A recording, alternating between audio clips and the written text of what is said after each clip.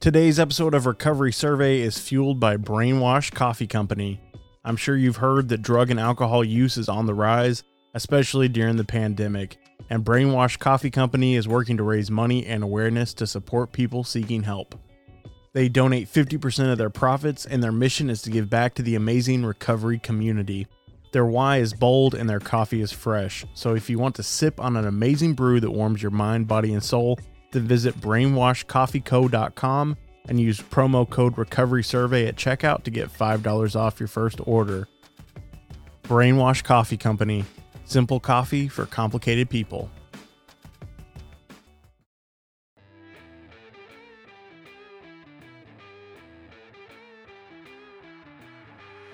You're listening to Recovery Survey, the podcast that shatters stigmas around different types of addictions and takes a deep dive into spiritual principles. And there's this woman I encountered who said, "Hey, can you help me out? I missed the last bus. I don't have any money to get a cab, and I need to be to work in an hour. I lost my whole paycheck." And as I'm there on my last day gambling, I realize here I am, I've spent my whole paycheck. I have a car in the parking lot that doesn't have enough gas to get home. And I'm her. My guest today is named Tara Carbert. She is a coach, a podcast host, and she is also in recovery from compulsive gambling. Welcome to the show, Tara.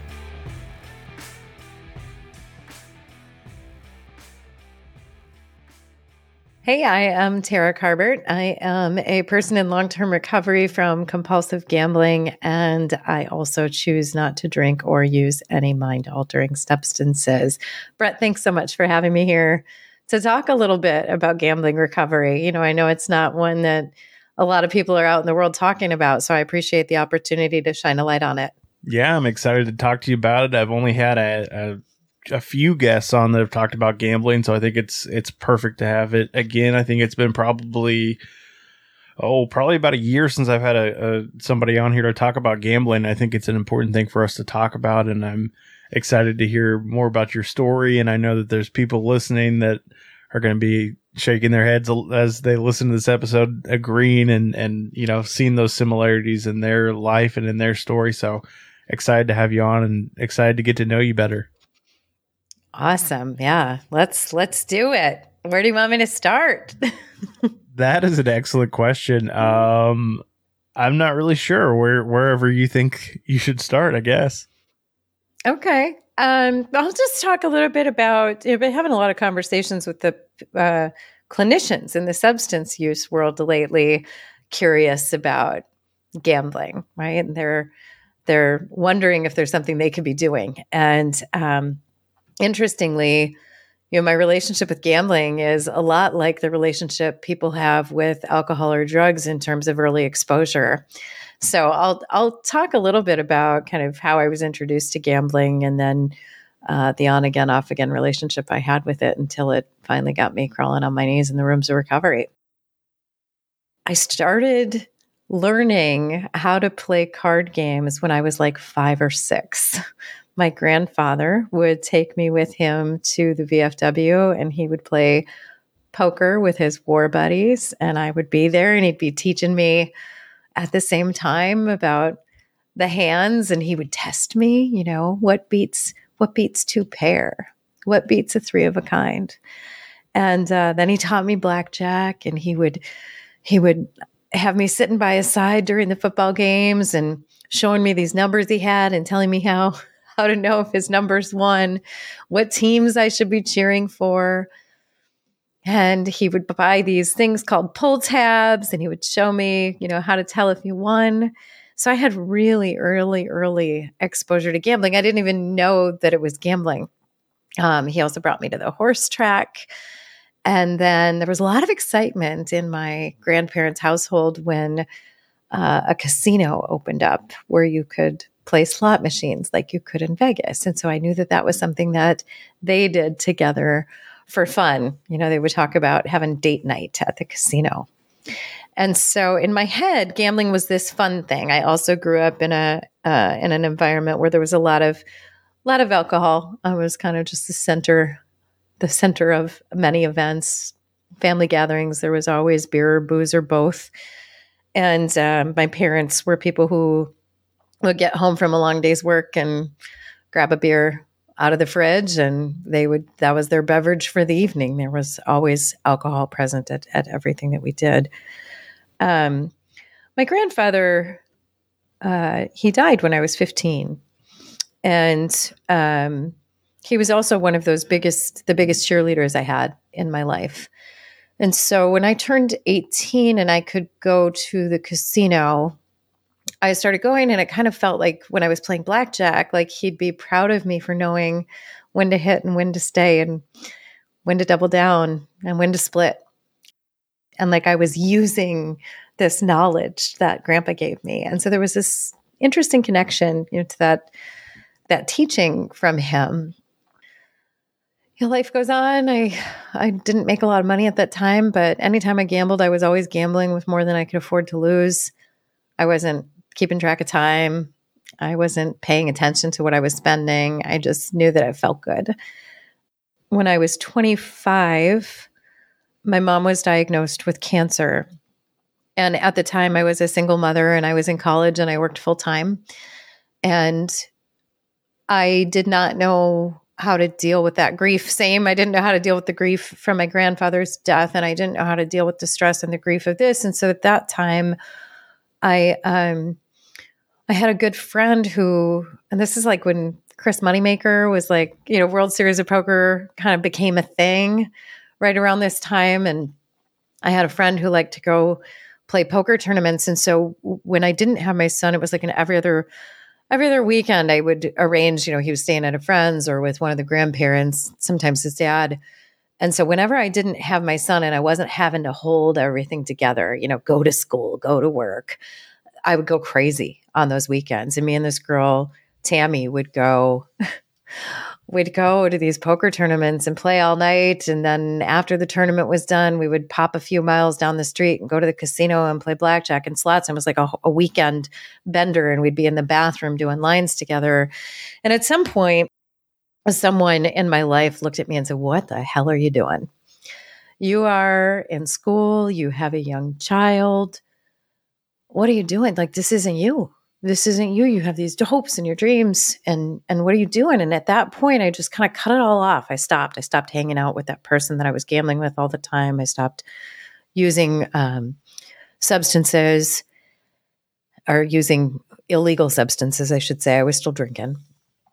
And it just ended. And I found a way to just focus on the good things in my life, but never really got help, never got treatment. And so gambling became like an occasional thing I did, but still every time I did it excessively for longer than I planned and with more money than I planned. But I could usually recover because there was so much time in between that I would just earn more money and, I'd make it okay.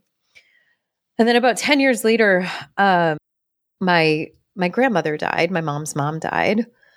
And she would come and visit me for about a month at a time, and gambling together was something that we did. That was something that she loved to do with my grandpa, and it was a pastime for her. She had I would say, mostly healthy relationship with gambling, and we would play her favorite games together. And after she died, kind of like it was with my grandpa, I would go to the casino, and now I started to go by myself, and it would feel like I was hanging out with her. And I'd play her favorite machines, and I'd have some weird connection to her and thinking we were spending time together. And it kind of became this way for me to just get away from the sadness, the pain, the grief. It also became a way to get away from responsibility. Still a single mom and still, working. I worked a lot. You could probably say that I was also addicted to work. I was probably somebody who usually worked 50, 60 plus hours a week, and also was doing the parenting thing, going to all the baseball games, all that. And it was like my pressure relief valve. Like, I deserve a break. And so that was the place that I would go take my breaks. And a year after my grandmother died, I found my stepfather who raised me. He adopted me when I was 10 years old. My biological father died by suicide when I was 3. I found him dead in his home. And that was a completely different level of pain that I didn't know how to deal with. And I started going to the casino way more frequently. I stopped really caring about anything that had to do with money. Like money became like it was just numbers on a screen. It was just chips on a table. It was just conversations with stranger. It was a form of entertainment. It was a form of escape. It became like my best friend, the reliable thing that asked nothing of me ever, but to feed it with money. And so I started doing things that were completely out of character in order to keep gambling, excessively borrowing, lying about my whereabouts, not sleeping, not eating, staying at the casino well beyond the time that I should, knowing that I had to get up the next morning and get my butt to work and a kid off to school. I would do things like drive through ice and snowstorms to get there and go back home to get more money, risking my life to continue to gamble. And I was miserable inside. On the day I stopped, I had spent my whole paycheck in just a couple of hours. And I had this flashback to a time where I had encountered a woman at a casino that I most frequently went to. I went to many, but the ones I most frequently went to, there's like two facilities right next to each other that have a shuttle that will bring you from one to the other. And I was leaving the casino one day or leaving from one to the other to catch the shuttle. And there was this woman, it's like 4:35 in the morning. And there's this woman I encountered who said, "Hey, can you help me out? I missed my bus," because the casino, of course, has a bus that brings people to it. "I missed the last bus. I don't have any money to get a cab, and I need to be to work in an hour. I lost my whole paycheck." And as I'm there on my last day gambling, I realize, here I am, I've spent my whole paycheck. I have a car in the parking lot that doesn't have enough gas to get home. And I'm her. This woman I had judged so harshly, like, who does that? Who in the world would possibly? I would never be like her. I'm not that bad. I'm playing with money I can afford to lose. All these justifications I made at the time that I was judging her. And I don't remember if I helped her or not. But her being in my memory in that moment on my last day gambling was a huge wake-up call. That, coupled with some thoughts of suicide and thinking I was worth more dead than alive. I had accumulated a ton of debt. I'd spent my entire savings. I had nothing left in my 401k. I'd cashed all that out. And I was no longer able to leave the casino with, even if I won a lot of money, I was no longer able to leave with anything. Like if I won, I just stayed and played thinking I was going to win more, that I would have that same rush that I had experienced one time when I had won a lot of money on a small bet. And that last day gambling, it just dawned on me that I am her. I am that woman I judged harshly. And then I started to have the thoughts like I would be worth more dead than alive. And I recall how learning in my teen years, I mentioned my biological father died by suicide. I didn't actually learn that until I was a teenager. And I remember, having that feeling of like I wasn't enough for him to stay. And as a mom, that line of thinking and knowing that that's a risk for that level of depression to set in and ultimately end up with me dying by suicide. If I went down that road, that was enough for me to decide it was time to confess to somebody, because no one knew. It's really easy to hide a gambling addiction. People knew I gambled, but they didn't know how much, or that I had created all this devastation in my life. But that it was time to make a confession and ask for help. And I did. And I've been bet free ever since. I haven't placed bets on anything but me since July 30th of 2016. Wow. That's an incredible story. And I can see so many parallels between gambling addiction and substance use. And it's just, I feel like it's like a mirror image almost. I've felt some of those same feelings with the drugs and being at that point where you're borrowing money and neglecting responsibilities, and you think that next one you're going to get that feeling that you had from the first time. Like, all those things are so relatable from just my experiences that I've had. And yeah, I can totally relate, even though I've never personally struggled with gambling, and I think I've only been to a casino once in my life, and it just wasn't for me. But I've had those same feelings. I've had those same, at the end of my journey before I found recovery, I was right there with you. Like, it would be better off for my family if I just ended my life than, continue to cause destruction and chaos and just all the terrible things that we can do to the people that we love. So I'd love if you wouldn't mind maybe telling us kind of what that recovery journey was like. You mentioned reaching out for help and that moment that you had where you saw that, where the memory came back of the lady that you had seen previously, and then you realized that you're in the same situation. So what does your recovery process look like? Did you start going to meetings? Did you go to some kind of treatment program? What does that look like? Yeah. So what that looked like for me was, the first thing I did was sleep. I actually texted a friend on my way home from the casino, and the text was just a few words. So, I'm such an idiot. And I went home and I slept, and I woke up and called my big brother, just crying, and told him. He responded with a lot of love and a lot of acceptance and a lot of compassion, which I'm really grateful for. And he said, all right, well, what you going to do? What's the plan? Have you told our sister? And I hadn't yet. And she is a planner. I might be impulsive. My sister is a planner. So he wisely said, before you tell her, you should probably know exactly what you're going to do about this. What's the plan?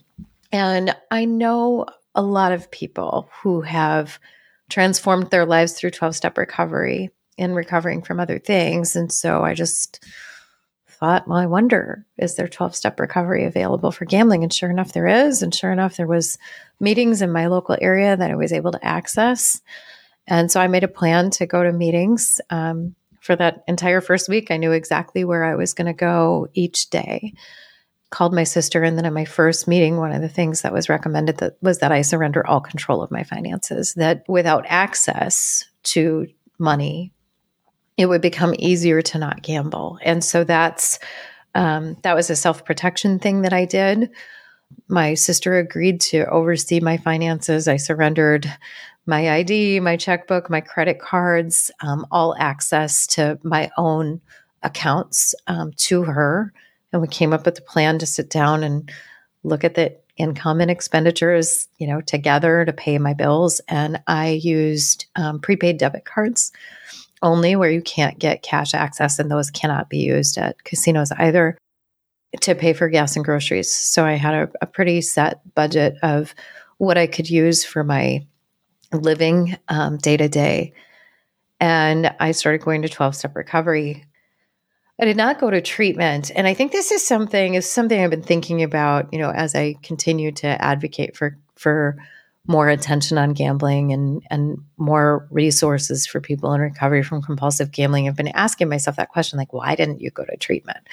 Well, I was a single earning household. I was a high earner. And I could not imagine, because there was so much financial devastation specifically, I couldn't imagine not being at work for 30 days. Mm. And there's only 5 inpatient treatments for gambling in the entire country of the United States.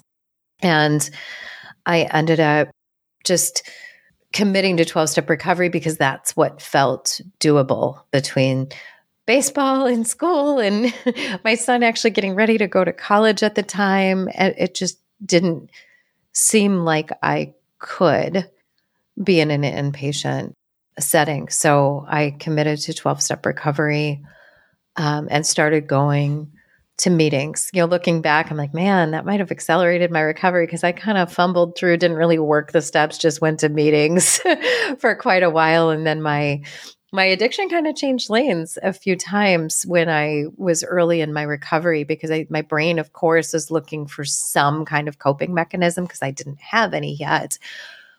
And there was a lot of shame and a lot of guilt related to the gambling. And so I very quickly got in a codependent relationship. I very quickly started accelerating my drinking. I wasn't a big drinker. I was often the person who could have a beer. Like I could have a beer or two and be the sober ride home for many people. And I hadn't used recreational marijuana in a really long time, like over a decade. And I started using that again. And I also started working a lot more again. And so my addiction just kind of bopped around and was like, oh, will this feel better? Will this feel better? Will this feel better? And so it took me quite a while to actually, secure a sponsor, start truly committing to working a program of recovery versus being a person who showed up at meetings. And then when I did, like everything changed. My whole life has transformed. And I quit corporate America, started my own business, failed miserably the first go round, but didn't make it mean anything bad about me, and shifted, stayed committed to self-employment and what I felt was right for my life to stay in recovery, because work was it was a part of my stress that disrupted my peace and made me want to use things. And I started to create a life that 6 years ago, I can't even, it's like, I can't even imagine thinking that what I have in my life today, was even possible then. I host a podcast now. I have a life coaching business now. I love everything about what I do now. And I work a program of recovery, daily. Recovery is part of all aspects of my life now, not just a part of my life, but it's part of my life, not a part of my life. And it's interwoven in everything that I do. And I'm pretty on fire about wanting everybody in the world to know that healing is possible and that you can create a life you don't want to escape from ever again. Or that you'll have the tools if you kind of get that itch to escape from reality, you'll have the tools you need to escape in a way that's healthy and feeds your spirit instead of robbing it. I love what you shared, and the analogy I've heard, especially like going to meetings but not actually doing the work and getting a sponsor and stuff. It's like recovery whack-a-mole. Like you get one thing taken care of, kind of pushed down, but then since you're not doing the healing and you're not doing the work, then all these other areas start popping up. And I have the same kind of experience, or it's like I got the drugs and the alcohol down, but now I'm over here like overeating, or I'm over here looking at porn, or I'm over here doing, fill in the blank, like whatever the addiction is. But it's like I got the big one, but then something else is like coming up. And yeah, I totally get that. And same story for me. Like once I finally surrendered and was like, all right, I'm going to get a sponsor. I'm going to do some step work. Like I'm actually going to not just go to meetings for an hour a day, but I'm actually going to incorporate recovery into my life. That's when all of a sudden it's like, oh, hey, this thing actually works because I'm actually working the program. It's amazing. Yeah, I mean, all these little slogans, right? That when you first come into recovery, you're like, "What? You're a great like." In my room, it's I'm a grateful recovering compulsive gambler. I'm like, you're grateful? What are you grateful? You're grateful you're a compulsive gambler right now. I say it all the time.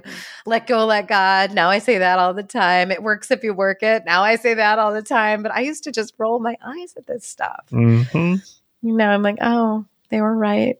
They were right. And I think that for me has been the power of, I'll just say recovery groups, right? I don't know that it really matters if it's 12-step recovery, or I just care that people get healing. If 12-step doesn't feel right to you, keep looking for what feels right, where you feel like you are healing and experiencing some healing and hope in those rooms. I mean, there were so many people in those rooms who had just shit going wrong in their life, and they're still like at peace and smiling and having faith that it's all going to be okay and that they have the tools they need to manage some of the most devastating stuff that you can't imagine living through soberly when you're not a sober person. And seeing them do it and going, gosh, I want that. Like, how did they get that? And opening up to hearing how they got it. And instead of, that assumption, like, well, that's not going to work for me, like truly truly saying, okay, like maybe that would work for me, and being willing to try it. And that's how, I started to actually work the steps, as there was some people I really admired in those rooms who had lives I wanted. And I just got so curious, like how are they doing that? And I started asking, what do you do when you have these days? And, I surrender. I call my sponsor. I sit down with my journal. I put pen to paper. I get in community with people in recovery who help me see what I don't see about my own reaction to this. I get rooted in my spiritual practice. Okay. Like that was all stuff I wasn't trying. I was screaming and saying, why is my life this way? Right. And so much of it was because of how I was reacting to the way that my life was. You're totally right. Like it seems so simple, like looking back at it now, but it's like, just, take those simple suggestions, work the program, call people, get a sponsor, do some step work. Like you said, pen to paper. Like it's so simple, but I don't know. It sounds like, I think we're the same, where it's like, I want to overcomplicate this. I want to figure out why this doesn't work. I want to figure out my own way to do it before I've even tried to do it the way that it's intended to be done. Like I got to be difficult. I got to be hard headed. I got to, dissect this thing with no evidence that it doesn't work. Like this just won't work for me. There's no way that prayer's going to work. There's no way that step work's going to work. There's no way that sponsorship's going to, like, I have all these ideas in my head, and then eventually after like banging my head into the wall and it not working, and it's like, I guess I'll try it the way I'm being told to do it. And then it works. Yeah. And I think some of those obstacles for me early in recovery were revealed to me in that pen to paper process. So like what you're talking about, I have this, firmly rooted belief that I learn things the hard way. Well, shit. Like I learned them the hard way because I'm insisting on learning them the hard way. Right. Like what is that? And where did that little belief come from? Where'd that come from? Some conversation when I was 15 and I wouldn't follow directions.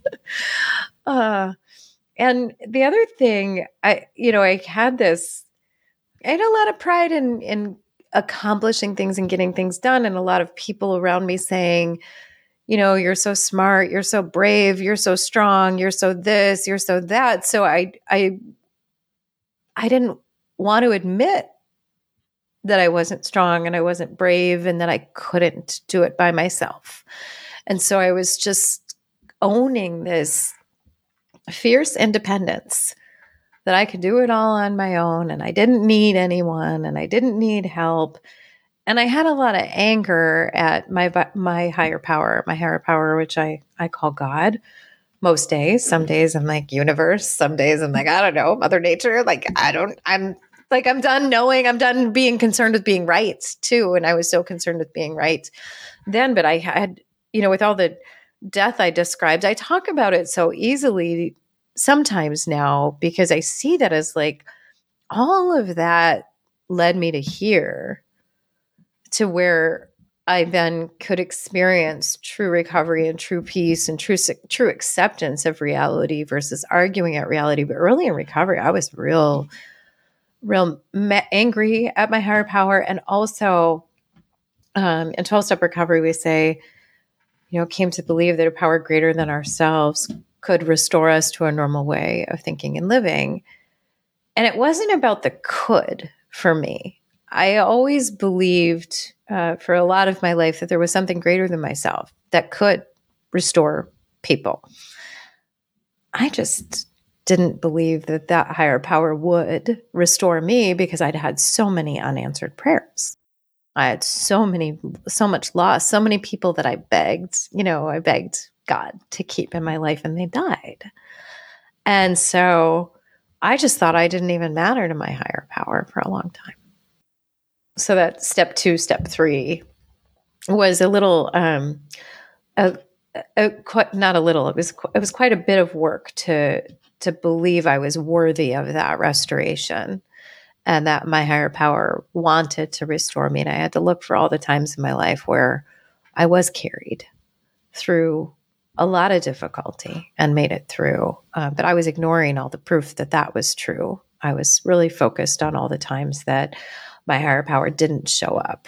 I'd kind of forgotten about that terrible car accident I'd gotten in where I didn't have a scratch and the car looked like I should have been dead. I've forgotten about somehow having the mental fortitude to finish college in those really, really difficult years when I was working full time and had a toddler running around and a sick mom, right? How the hell did I do that? That couldn't have been me. How did I not give up? And so I was so focused on the evidence that my higher power had abandoned me that I wasn't seeing all the times that my higher power had held me. So those steps early on, it took me quite a while to get to working on 4. No, I can relate to that as well. I feel like 2 and 3 have been some of the most difficult steps for me in this whole process. It's like I wrestled with them so much and tried to overthink, and I got hung up on that as well. So I totally relate to you there as well. We're getting towards the end of the time here, so I would love if you could tell us about your podcast, how people can find you. You also mentioned some coaching, so I'd love to hear more about what you're working on now. Okay. Yeah. So I have a podcast called Ambitious Addicts. It's a little bit of my story, a little bit of some life coachy stuff on there, but I'm really focused on stories of hope there. It's almost all stories of women in recovery, all addictions, all pathways to healing. So what's been really cool for me as the host is hearing all the different ways that people have found recovery, which I'm sure you can relate to, Brett. Mm-hmm. That, no two people necessarily recover the same, but the transformation that comes after in the lives that they begin to live once recovery is truly part of their lives it's so incredible. So that's, all about the experience, strength, and hope being shared. The other thing that I'm doing now is I host a private podcast community called the Self-Discovery Sisterhood. And that's evolved from solely focused on women in recovery. So it used to be Ambitious Women in Recovery to kind of line up with the podcast. But I had more and more women saying, hey, I'm not in recovery from a drug or behavior, but I think I need what you're offering. And so I just recently opened up that private community, and I've started to do a lot more work in there of bringing resources in for any woman who's looking for growth in specific areas of their life. So from a coaching perspective, I help freedom-seeking women really commit to truly going after what they want and stay committed. And a lot of the clients that I work with are, they've gotten to a certain point in a transformational period in their life, and they're just feeling like they're a little stuck. They can't make up their mind. Like, do I want to do this? Do I want to do that? So I kind of help them make up their minds about what they want to focus on and get consistent with making progress on their goals. But when they work with me, then the goals become very apparent to them. And so I've started to invite other coaches in who teach on with a specialization. Like, I'm helping people sort it out, get committed. And then I'm finding for a lot of my clients, it's like, well, I want to work on my debt payoff. I want to work on a book. I want to work on my fitness. I want to work on my relationships. I want to work on prioritizing self-care. I want to work on my career. So what I've started to do in the Self-Discovery Sisterhood is invite women who teach specifically on those topics to come in and share a little bit about what they offer, so that once those goals are crystallized, if they need some support for that, they have access to some resources, either through freebies or other podcasts or whatever, to support that next level of growth that they want to experience in their lives. So that's a Facebook group, and I have a website for that too. That's the selfdiscoverysisterhood.com is the website. The Facebook community is called Self-Discovery Sisterhood. And then the podcast is Ambitious Addicts. And that's, all the places we put our podcast. It's an audio only format. So you have to find it on, Spotify or Audible or Apple Podcasts or Google Play or wherever you listen to podcasts. It should be available. If you're looking for it, you can't find it, just let me know and I'll add it. But so far, no one has said they were looking for it somewhere and couldn't get at it. So I think my podcast distributor is doing its work. So it sounds like if they're listening to this right now, then they're in the right place to find your podcast, because I I don't do video podcasts on this show. So yeah, wherever you're listening right now, just look up Ambitious Addicts. You're going to find it. perfect. Yeah. Awesome. Well, Tara, I really appreciate you coming on today, sharing your story. There's so many parallels between the gambling and drugs and alcohol. And I mean, I feel like our stories were so similar. And I mean, from the outside, they would probably appear different, but there was just so much in your story that I could relate to. And I really do appreciate you coming on, sharing your story, sharing some resources with the listeners. I thank you so much for your time today. Yeah, and I will. Can I drop one more resource? Because I think a lot of people don't know how to find meetings for gambling. And, Gamblers Anonymous, though present in many states, doesn't have as many in-person meetings as maybe an AA or an NA. But the world of digital recovery is emerging and strong. And so if you go to gamblersinrecovery.com, you can find a ton of online meeting resources, both for gamblers who are looking for and seeking recovery or need support for their own recovery and their loved ones. Well, thank you for sharing that as well, because I know that the online recovery community has kind of exploded since COVID hit, and I was talking with a previous guest just about how much easier it can be to find online meetings and support, and it's a little bit of good that has come out of a bad situation. So I love seeing the online community grow, and hopefully shows like ours can also help reach people that may not have found those resources, or it could be a building block, and, just every little pieces. Hopefully everybody, hopefully this episode reaches one person, and that person then can go on to change their life, and then the ripple effect, butterfly effect of that one person changing affects, their family, their community, it just kind of keeps growing exponentially. So I appreciate you coming on, and I know that you're helping people. I'm doing my best to help people as well, and we're all going towards that same goal of helping people get to that place of freedom, and like you were mentioning earlier, like in recovery, building that life where we no longer feel that need to escape our reality, where we can just, find those healthy tools to deal with whatever life throws at us, the life on life's terms stuff, and get through that without having to go back to whatever that addiction is for us.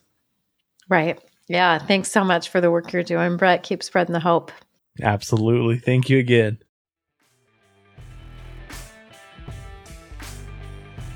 Tara, thank you so much again for coming on the show today and sharing your story about overcoming compulsive gambling. If you guys are interested in any of the resources that Tara mentioned, the links will be in the show notes. You've been listening to Recovery Survey. If you got anything out of today's episode, I'd ask you to please leave us a 5-star review and share this episode with a friend. If you'd like to get in contact with us, you can find us at recoverysurvey.com. You can listen to all of our episodes on the website, as well as connect with us on social media, where you can get previews for upcoming episodes.